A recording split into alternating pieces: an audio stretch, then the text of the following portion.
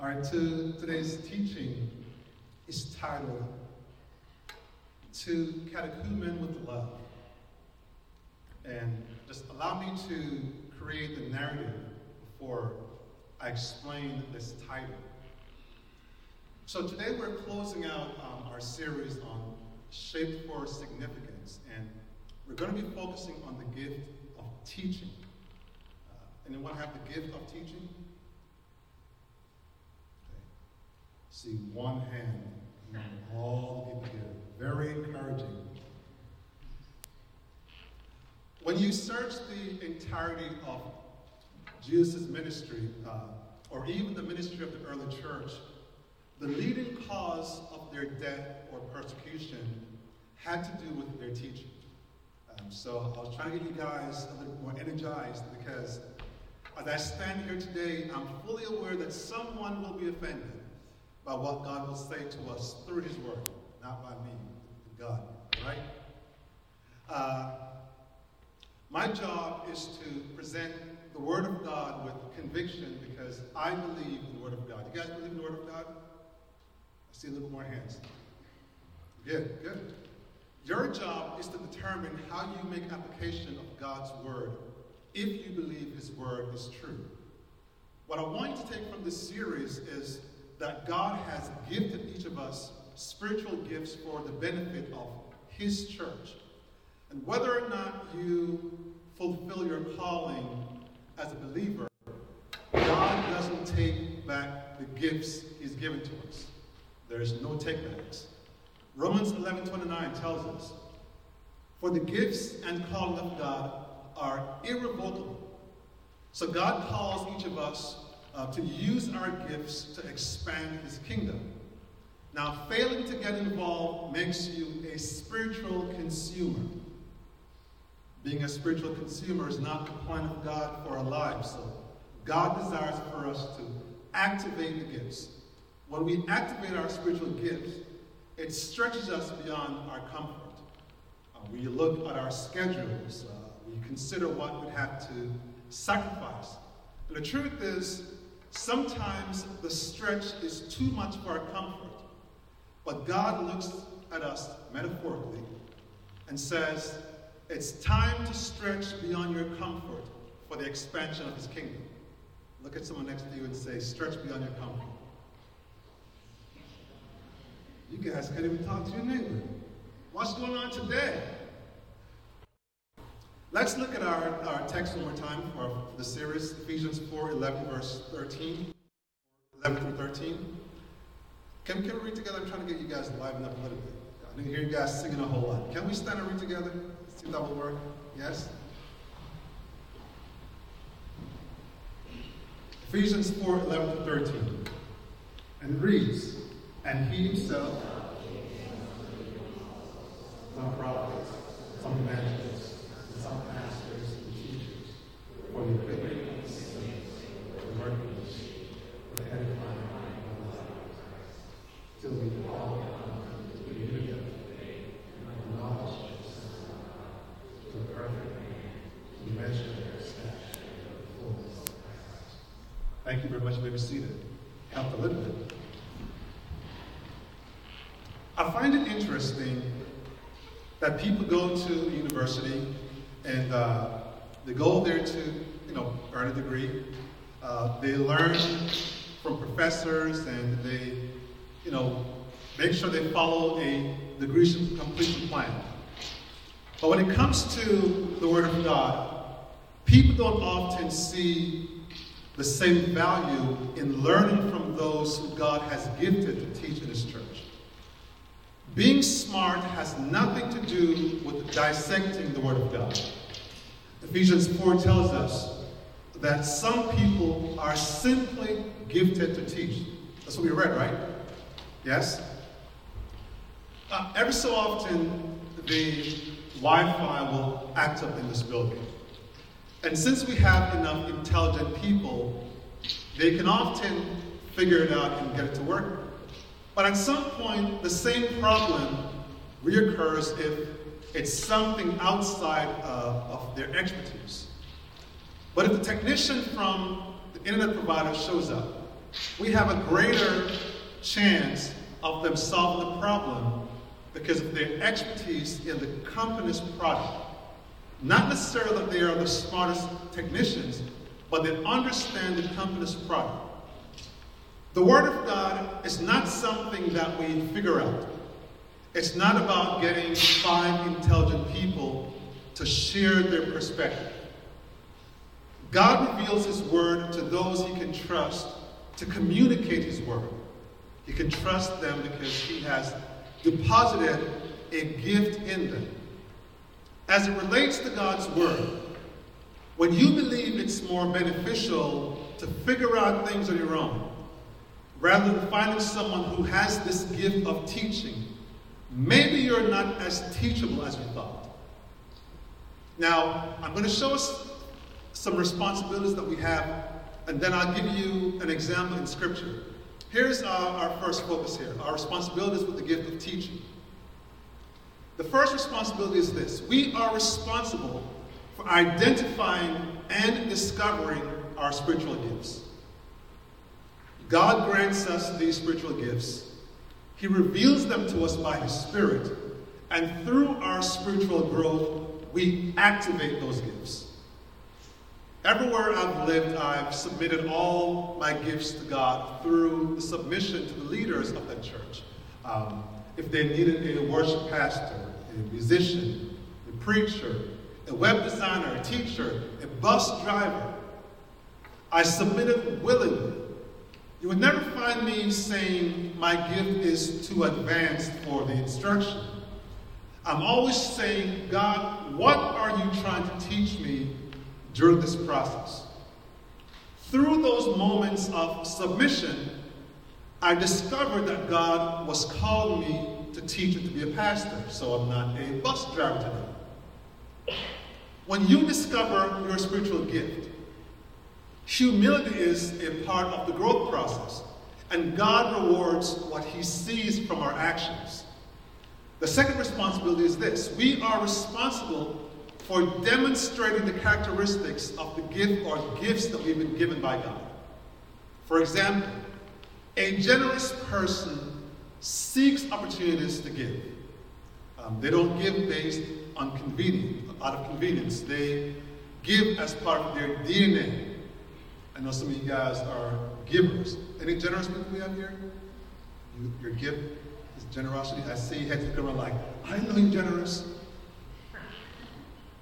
So we must demonstrate the characteristics of our gifts. Teachers teach, givers give, and believers make disciples.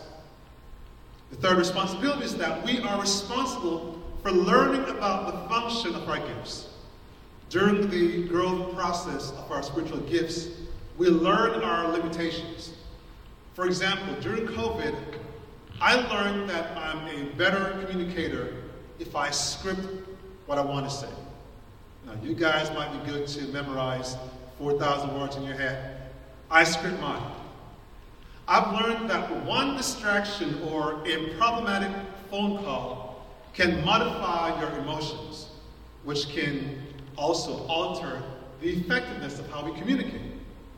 If I have everything scripted thoughtfully, regardless of the distractions, it doesn't alter my ability to communicate. One of the worst things for me, when I'm trying to say something, and all of a sudden I get distracted, I'm like, what was I saying? And you lose it. It's written down, it's there. If you guys take my iPad right now, I can go right back and find it. But more importantly, I wrote it, so I know what I said, but it helps me to say exactly what I want to say. So scripting my communication also allows me to anticipate audience response. But more so, it helps me to narrow my focus. Understanding our spiritual gifts and how they work, it helps us in our understanding of our strengths and weaknesses. But it also contributes to the body of Christ. Now, I want us to look at the explanation of the gift of teaching.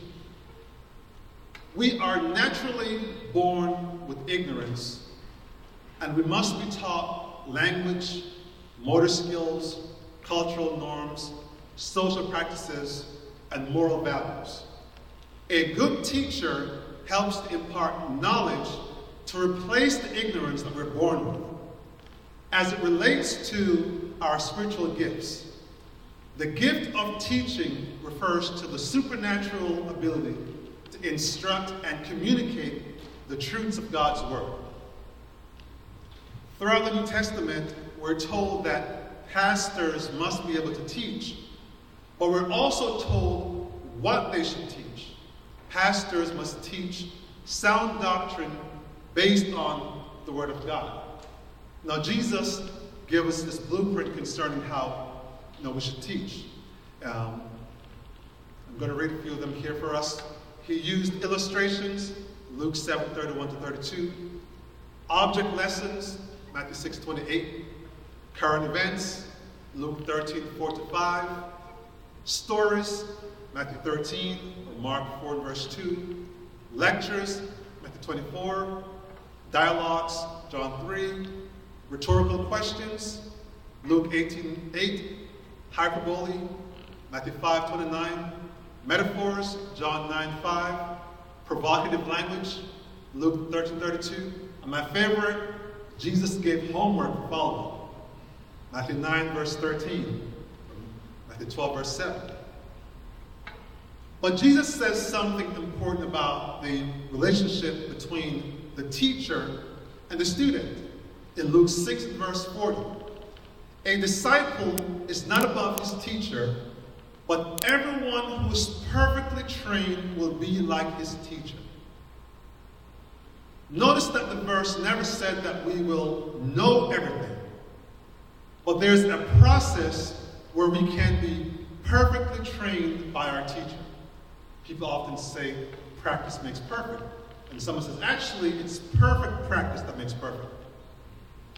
There must be a willingness from a teacher to teach and a willingness from the student to learn. So in my humility, I have a responsibility to learn the Word of God and be perfectly trained by a teacher. And then in your humility, you are responsible for learning everything that I know about the Word of God. There's something else the verse suggests to us. It says that you have an obligation to learn directly from the teacher.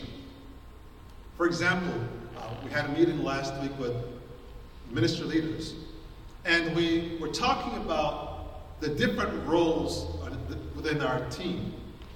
And I mentioned how Pastor Mimi oversees spiritual formation. This includes a prayer ministry, connect groups, pastoral care, and our future ministers in training. We have our eyes on a few people that we believe that God has gifted to teach, and we're hoping to get them to start teaching on a Sunday. If you want to learn everything about connect groups, the only person who can offer that information is Pastor Mimi. Why? Because she's the only person in this church that's been empowered to teach the direction in this area of ministry. So, if she's not a part of the conversation within our connect groups, then it's not in alignment with our vision. And I dare to say, it's a renegade group, and I wrote that down. If we had more pastors serving in leadership, I'd be saying the same thing concerning their ministry. Acts 2 highlighted that the growth of the church was a result of the unity that existed in the apostles' teaching. It never said that the apostles taught everything, but there was a process. Here's what I know. The leadership model in scriptures works. Acts 2:42 says, and they, talking about the church, continued steadfastly in the apostles' doctrine and fellowship in the breaking of bread and in prayers. Once you have been taught, you are responsible for teaching someone everything that you know about the Word of God. That's how we make disciples. But there's a process prescribed in Scripture, and that's what we're going to follow as a church. So, be careful how you choose a church, because you have a biblical responsibility to learn from the teachers in that church. God places us in the body of Christ to learn something specifically based on where we're assigned. In this season, you're probably assigned to this church. Now, because of the transiency of this church, we know that part of our mission is to train or teach the next generation of ministry leaders. When we met last week, we talked about how we had 9 different leaders serving in a certain role that are no longer serving this year. It just happens there's always this constant rotation. But here's how we miss our assignment. As we're teaching what God has instructed, someone attends a conference elsewhere, and then they return frustrated that our church is not teaching the principles that they learned from that conference. The problem is not the principles of that conference. The problem is not even the teachings of this church. The problem is something that people fail to understand. Wherever God has placed you in the body of Christ, you must first understand the assignment of that church. Once you have discovered your spiritual gift, you identify how you can use your gift to equip the believers in that church. There are times in life when your assignment shifts, but that doesn't mean the church's assignments have shifted. Let me say it again. There are times in our lives when we believe that God is leading us in a certain area, and that assignment might shift within our lives. But that doesn't mean the assignment that God has given for the church has shifted. When we sense something has shifted in our lives spiritually, we have to learn how to discern the voice of God for our next step. We can't change something because we're changing. I remember in 2019, I was having a meeting with someone, and they were in opposition with our beliefs with same-sex marriage. And in that meeting, they said to me, I understand the church's position, and I always feel loved by the church.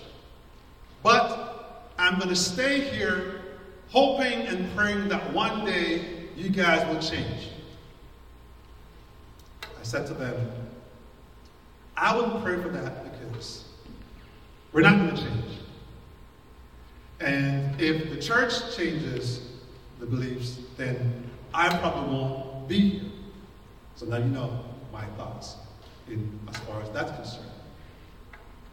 It doesn't matter how we believe about something. There is a vision and mission that God has given every church within every city. And then as each church fulfills their mission, collectively, the body of Christ is edified. There's no church that can embody all that God is calling us to do. So as we have our spiritual gifts, we have to say, God, if you're calling me here, how do I use the gift that you have given me? That's how it works. Now, let's look at this example of the gift of teaching. And I'm going to use Luke as an example of a teacher. We don't know much about Luke because he's only mentioned 3 times in the New Testament. Only 3 times. We learn that he was a physician. He served alongside the Apostle Paul. And in fact, Luke was the one who ministered to Paul in his final years in his imprisonment. We don't know when and where Luke was converted. He introduced himself in Acts 16 during Paul's second missionary journey. Leading up to Acts 16, Luke wrote about Paul and Silas, and he repeatedly referenced that they went somewhere. But from that moment onwards, from Acts 16 onwards, he says we, to identify himself as part of the mission team. A more in-depth analysis reveals that he learned from the Apostle Paul before interjecting himself in such a ministry role as a teacher.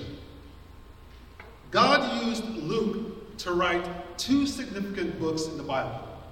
You know those 2 books? Come on. Luke and Acts. Thank you very much. Now, I want to think about this for a moment. Jesus is the promised Messiah that the Jews anticipated. He was born into a Jewish family. He was raised according to the Jewish law in a Jewish town. And then Jesus selected 12 Jewish disciples, taught in Jewish synagogues, traveled primarily in Jewish cities, and his mission on earth was in fulfillment of the Jewish prophets. Here's the remarkable thing. Of all the authors that God used to write the New Testament, Luke was the only one who was a Gentile. Think about that. The only one that was a Gentile. How could God use someone that should be considered unqualified, a misfit with such an important role? God used the gifting in Luke to articulate the truth to the Gentile world. So as you can see, God is always using the misfits. Let's look at Luke 1, verses 1 to 4. Inasmuch as many have taken in hand to set in order a narrative of those things which have been fulfilled among us, just as those who from the beginning were eyewitnesses and ministers of the word delivered them to us, it seemed good to me also, having had perfect understanding of all things from the very first, to write to you an orderly account, most excellent Theophilus, that you may know the certainty of those things in which you were instructed. These first 4 verses of Luke gives us great insight into how Luke operated in this gift of teaching and what motivated him to do so. So Luke is writing to a man named who? Who? Theophilus. Theophilus. Based on how he addresses him, scholars believe that Theophilus was a Roman official who recently converted to Christianity. So he is writing to this young believer in the faith. The word he used to describe what Theophilus had been instructed in verse 4 gives us our English word catechumen, hence today's title, to catechumen with love. Catechumen is a person who is being taught the basics of Christianity in preparation for baptism. Just one word gives all these other words. I just love these words, catechumen. Luke is writing to this young believer, and he explains why he's writing and how he came to this conclusion. So let's look at these characteristics that Luke reveals. Number 1 is that the teacher is a seeker of the truth. When we think of a teacher, we think of those presenting the truth. But teachers are constantly seeking the truth. They rarely take people's word for it. If someone makes a claim, a teacher will naturally investigate until they know the truth for themselves. When I say things, I often see you guys flipping through your Bible or your phone. Fact check. Teachers are rarely satisfied with assuming that someone is correct. That's one of the reasons why I teach the way I do. I anticipate your desire to investigate God's word. By the time Luke wrote the Gospel of Luke, it was around AD 60. The gospel of Jesus was spreading throughout the region. Jews were being saved. Samaritans were being saved. Gentiles were hearing the gospel. They're being saved. So by the time Luke is writing this book, many books had already been written about Jesus. Even the skeptics were writing about Jesus in attempts to distort the truth. So Luke was led by the Holy Spirit to write an account that would be accurate and trustworthy. So to accomplish this, he had to weed through the misrepresentations of Jesus to get to the truth. Now, I like the Amplified version of Luke 1, verse 3. It says, "It seemed fitting for me as well, and so I have decided, after having carefully searched out and investigated all the events accurately from the very beginning, to write an orderly account for you, most excellent Theophilus." Now, he talks about from the beginning, he's not talking about Genesis to that point. He's talking about the ministry of Christ from the beginning of that. Why did Luke investigate everything? Well, he wanted to know the facts so he could have an accurate account of what had taken place. So these are the people that God will trust with his word. Those who are willing to investigate an accurate account of his word. See, a good teacher wants to know why Matthew 17 verse 21 is missing from the ESV Bible. Or why the newer versions of the Bible are missing 16 or more verses. See, the way how we read, we fail to realize that our Bibles are often missing words. So you go to Matthew 17, you go through verse 20, you go straight to verse 22. Because our eyes are not looking for numbers. Teachers want to know why. And you guys like to know, investigate, you see why. So a teacher is a seeker of the truth. Second is the teacher is organized in their method. A person with the gift of teaching usually takes a meticulous, intentional process to obtain the truth. Luke tells us how he saw his truth. He says, I investigated everything carefully from the beginning. Luke says, I'm going to fact check every eyewitness account to ensure everything I write is true. Certain facts about Jesus had already been established, so with these eyewitness accounts, he wants to ensure that he had the information from these first-hand people. So they shared about the compassion of Christ and how he spoke with authority and had power over demons and death. I can just imagine Luke talking to Jairus' daughter, trying to understand how she felt, knowing that she died and came back to life. It is also possible that Luke read the Gospel of Mark. Mark was the first Gospel that was written. It was written approximately 30 years before Luke actually wrote his book. Luke might have also read Matthew. Matthew is the second Gospel that was written 15 years before Luke wrote his Gospel. So he had access to reading these before he writes his book. Approximately 50% of the 678 verses in the Gospel of Mark are also found in the Gospel of Luke. So Luke's investigation confirms what was already written. So Luke spoke even to Christ's enemies, the guards. And with each conversation, he was studying, comparing, and learning so he might know the truth. Luke was saying to Theophilus, you can trust my words because I've done my due diligence as a teacher. I've interviewed, examined everything, prayed, compared the eyewitness account, met with the apostles, and ultimately, I've been led by the Spirit of God. So a teacher is organized. The teacher is systematic in their presentation. Notice what Luke says in verse 3. It seemed good to me also to write to you an orderly account. So a person gifted to teach enjoys sharing the discovery of their research. Luke confirms this verse. But Luke also did something that no other author did within the Gospels. Luke shares 6 miracles not recorded in any of the other Gospels. He also has 18 parables. Some suggest it's 19. But he had these parables only recorded in his Gospel. In addition, Luke gives almost twice as much detail about the birth and the life of Christ. He talks about Christ's early childhood.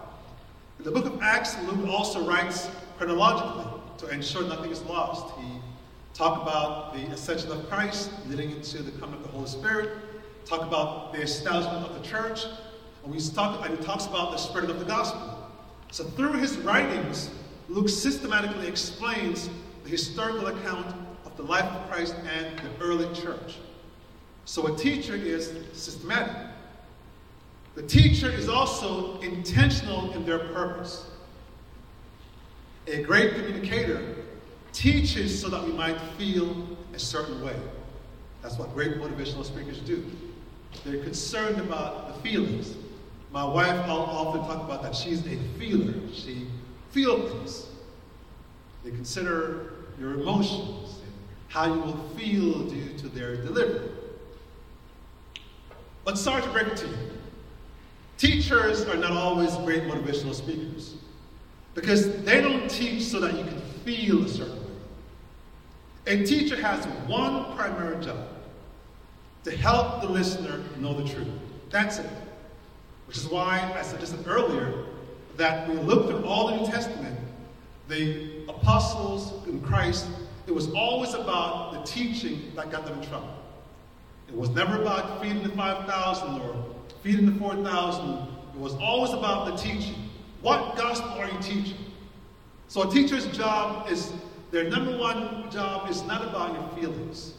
Doesn't mean they don't have feelings. But their objective is to make sure that you have the truth that's supposed to be paraphrased. So Luke said this. He says to Theophilus, I don't really care about what you know. I want you to have all the facts. I don't want you to, have any doubts or uncertainties about Jesus. So he's saying, I've examined everything, and here is the truth. The teacher aims to teach facts. Their message is this: don't just believe mindlessly. Know the truth. That was Luke's message to Theophilus. And that's my message to you. Don't just take everything that I'm saying mindlessly. Go ahead, investigate. But I also want to provide you with some encouragement in the event that you're like, I believe that teaching is a gift that I have. Let me start by saying that God holds teachers to a higher standard than pastors. James 3, verse 1. My brethren, let not many of you become teachers, knowing that we shall receive a stricter judgment.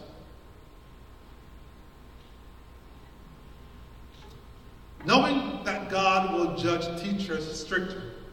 Here are 4 encouragements for those who believe they have the gift of teaching. Number 1, consider your motive for wanting to teach. Some desire to teach because they see teaching as a title, or it allows them to garner the respect from others. But teaching is a spiritual gift. 1 Peter 4:11. If anyone speaks, let him speak as the oracles of God. If anyone ministers, let him do it as with the ability which God supplies, that in all things God may be glorified through Jesus Christ, to whom belong the glory and the dominion forever and ever. Amen. That's what we do as teachers. We speak as oracles of God. We are suggesting that what we say is God's truth. But we're also suggesting that we can only teach based on the ability which God supplies so that He can be glorified. God suggests that if we speak on His behalf as teachers, He's holding us accountable with this stricter judgment.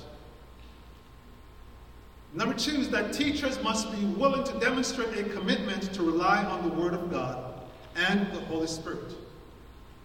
While the teacher needs to discover new ways of presenting the truth, they must be careful not to add or take away from the Scripture to make new truth. Teachers must study the Word of God, trust God's Word, rely on God's Word, and communicate God's Word. Let's look at the sufficiency of Scripture. 2 Timothy 3, verse 16 to 17.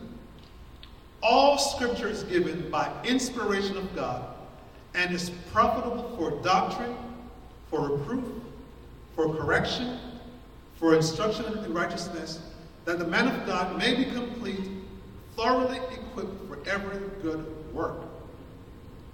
Which means we don't need new truths, because God has already given us what we need to serve Him wholeheartedly.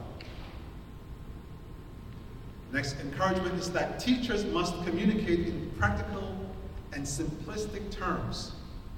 The aim of teaching is to effectively communicate God's Word, not to impress with knowledge or immense vocabulary. There's no need for me to come up here and try to start speaking in Greek. Anyone speaking Greek?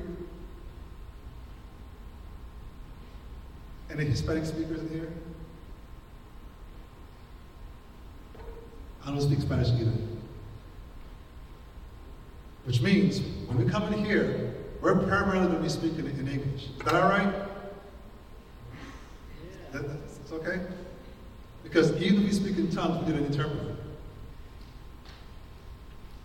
The aim of teaching is to just communicate God's word. Look at Paul's encouragement to Timothy. Again, I'm showing you this in the Word of God, that I'm not making it up. 2 Timothy 2:14. He says this, remind them, talking about the church, remind them of these things and charge them before God not to quarrel about words which does no good, but only ruins the hearers. Simplicity doesn't mean we're devaluing intelligence.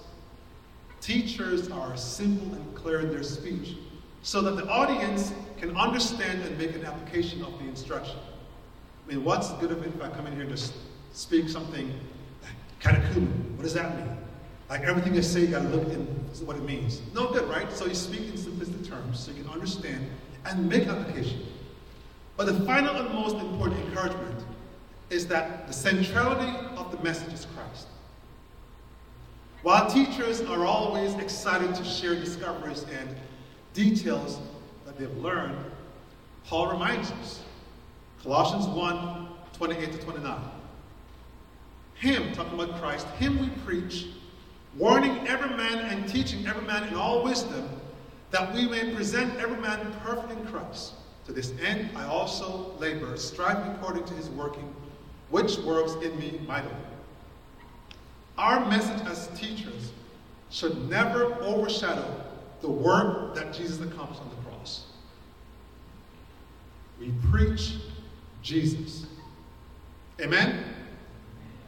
God is still using the gift of teaching to equip the body of Christ for the work of ministry. Here's how I'm going to close this message in this series.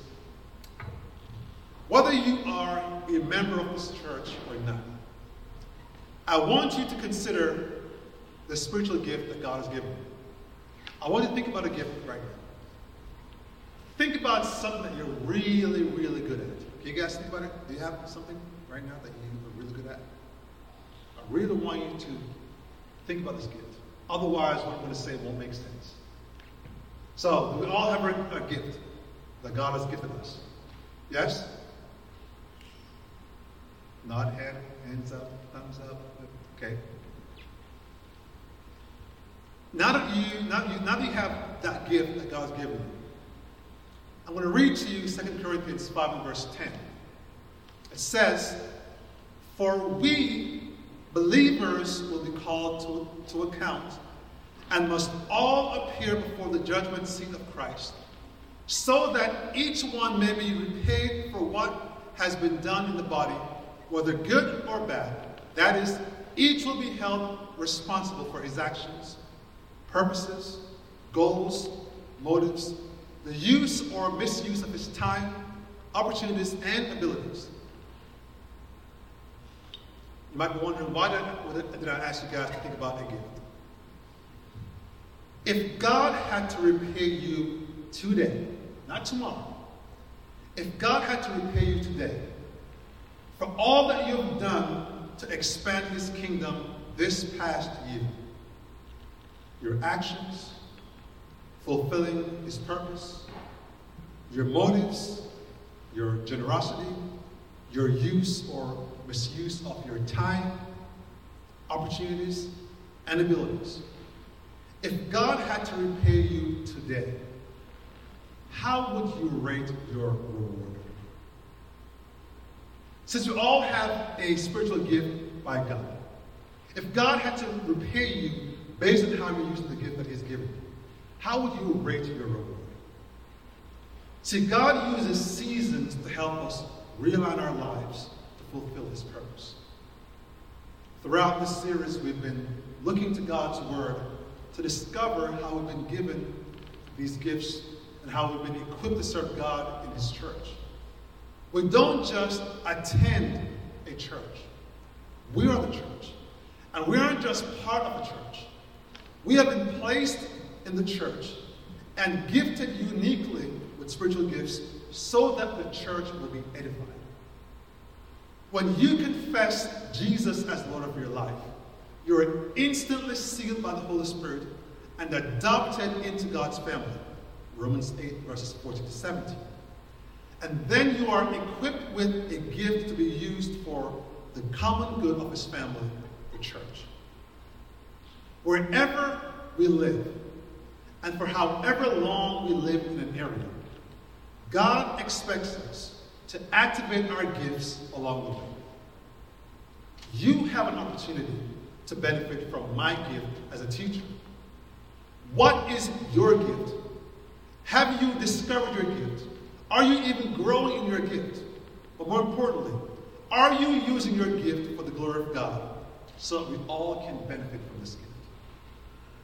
Emerge must be a church that commits corporately to identifying our gifts, growing in them, but most importantly, putting them to work for the glory of God. If teaching is your gift, surrender to the Lord and begin your development in the gift of teaching for the glory of God. If teaching is not your gift, recognize those gifted in teaching and thank God for their gift. Maybe this isn't where you are today. Maybe you can't discover your gift because you first need to experience God's gift of salvation. Remember what Luke told the Theophilus. I'm writing so that you may know the exact truth about these things. We invite the worship team to come forward. What was the truth he was talking about? Luke 19 and verse 10. For the Son of Man has come to seek and to save that which was lost. This is the exact truth that Luke wants you to know. It's the truth that will determine where we'll spend eternity. I'm going to pray for us. And since we're closing out the series, and we've been talking about, this being, or last Sunday at St. John's, this is an opportunity for us to realign ourselves. Consider how we've been using our spiritual gifts for the benefit of the kingdom.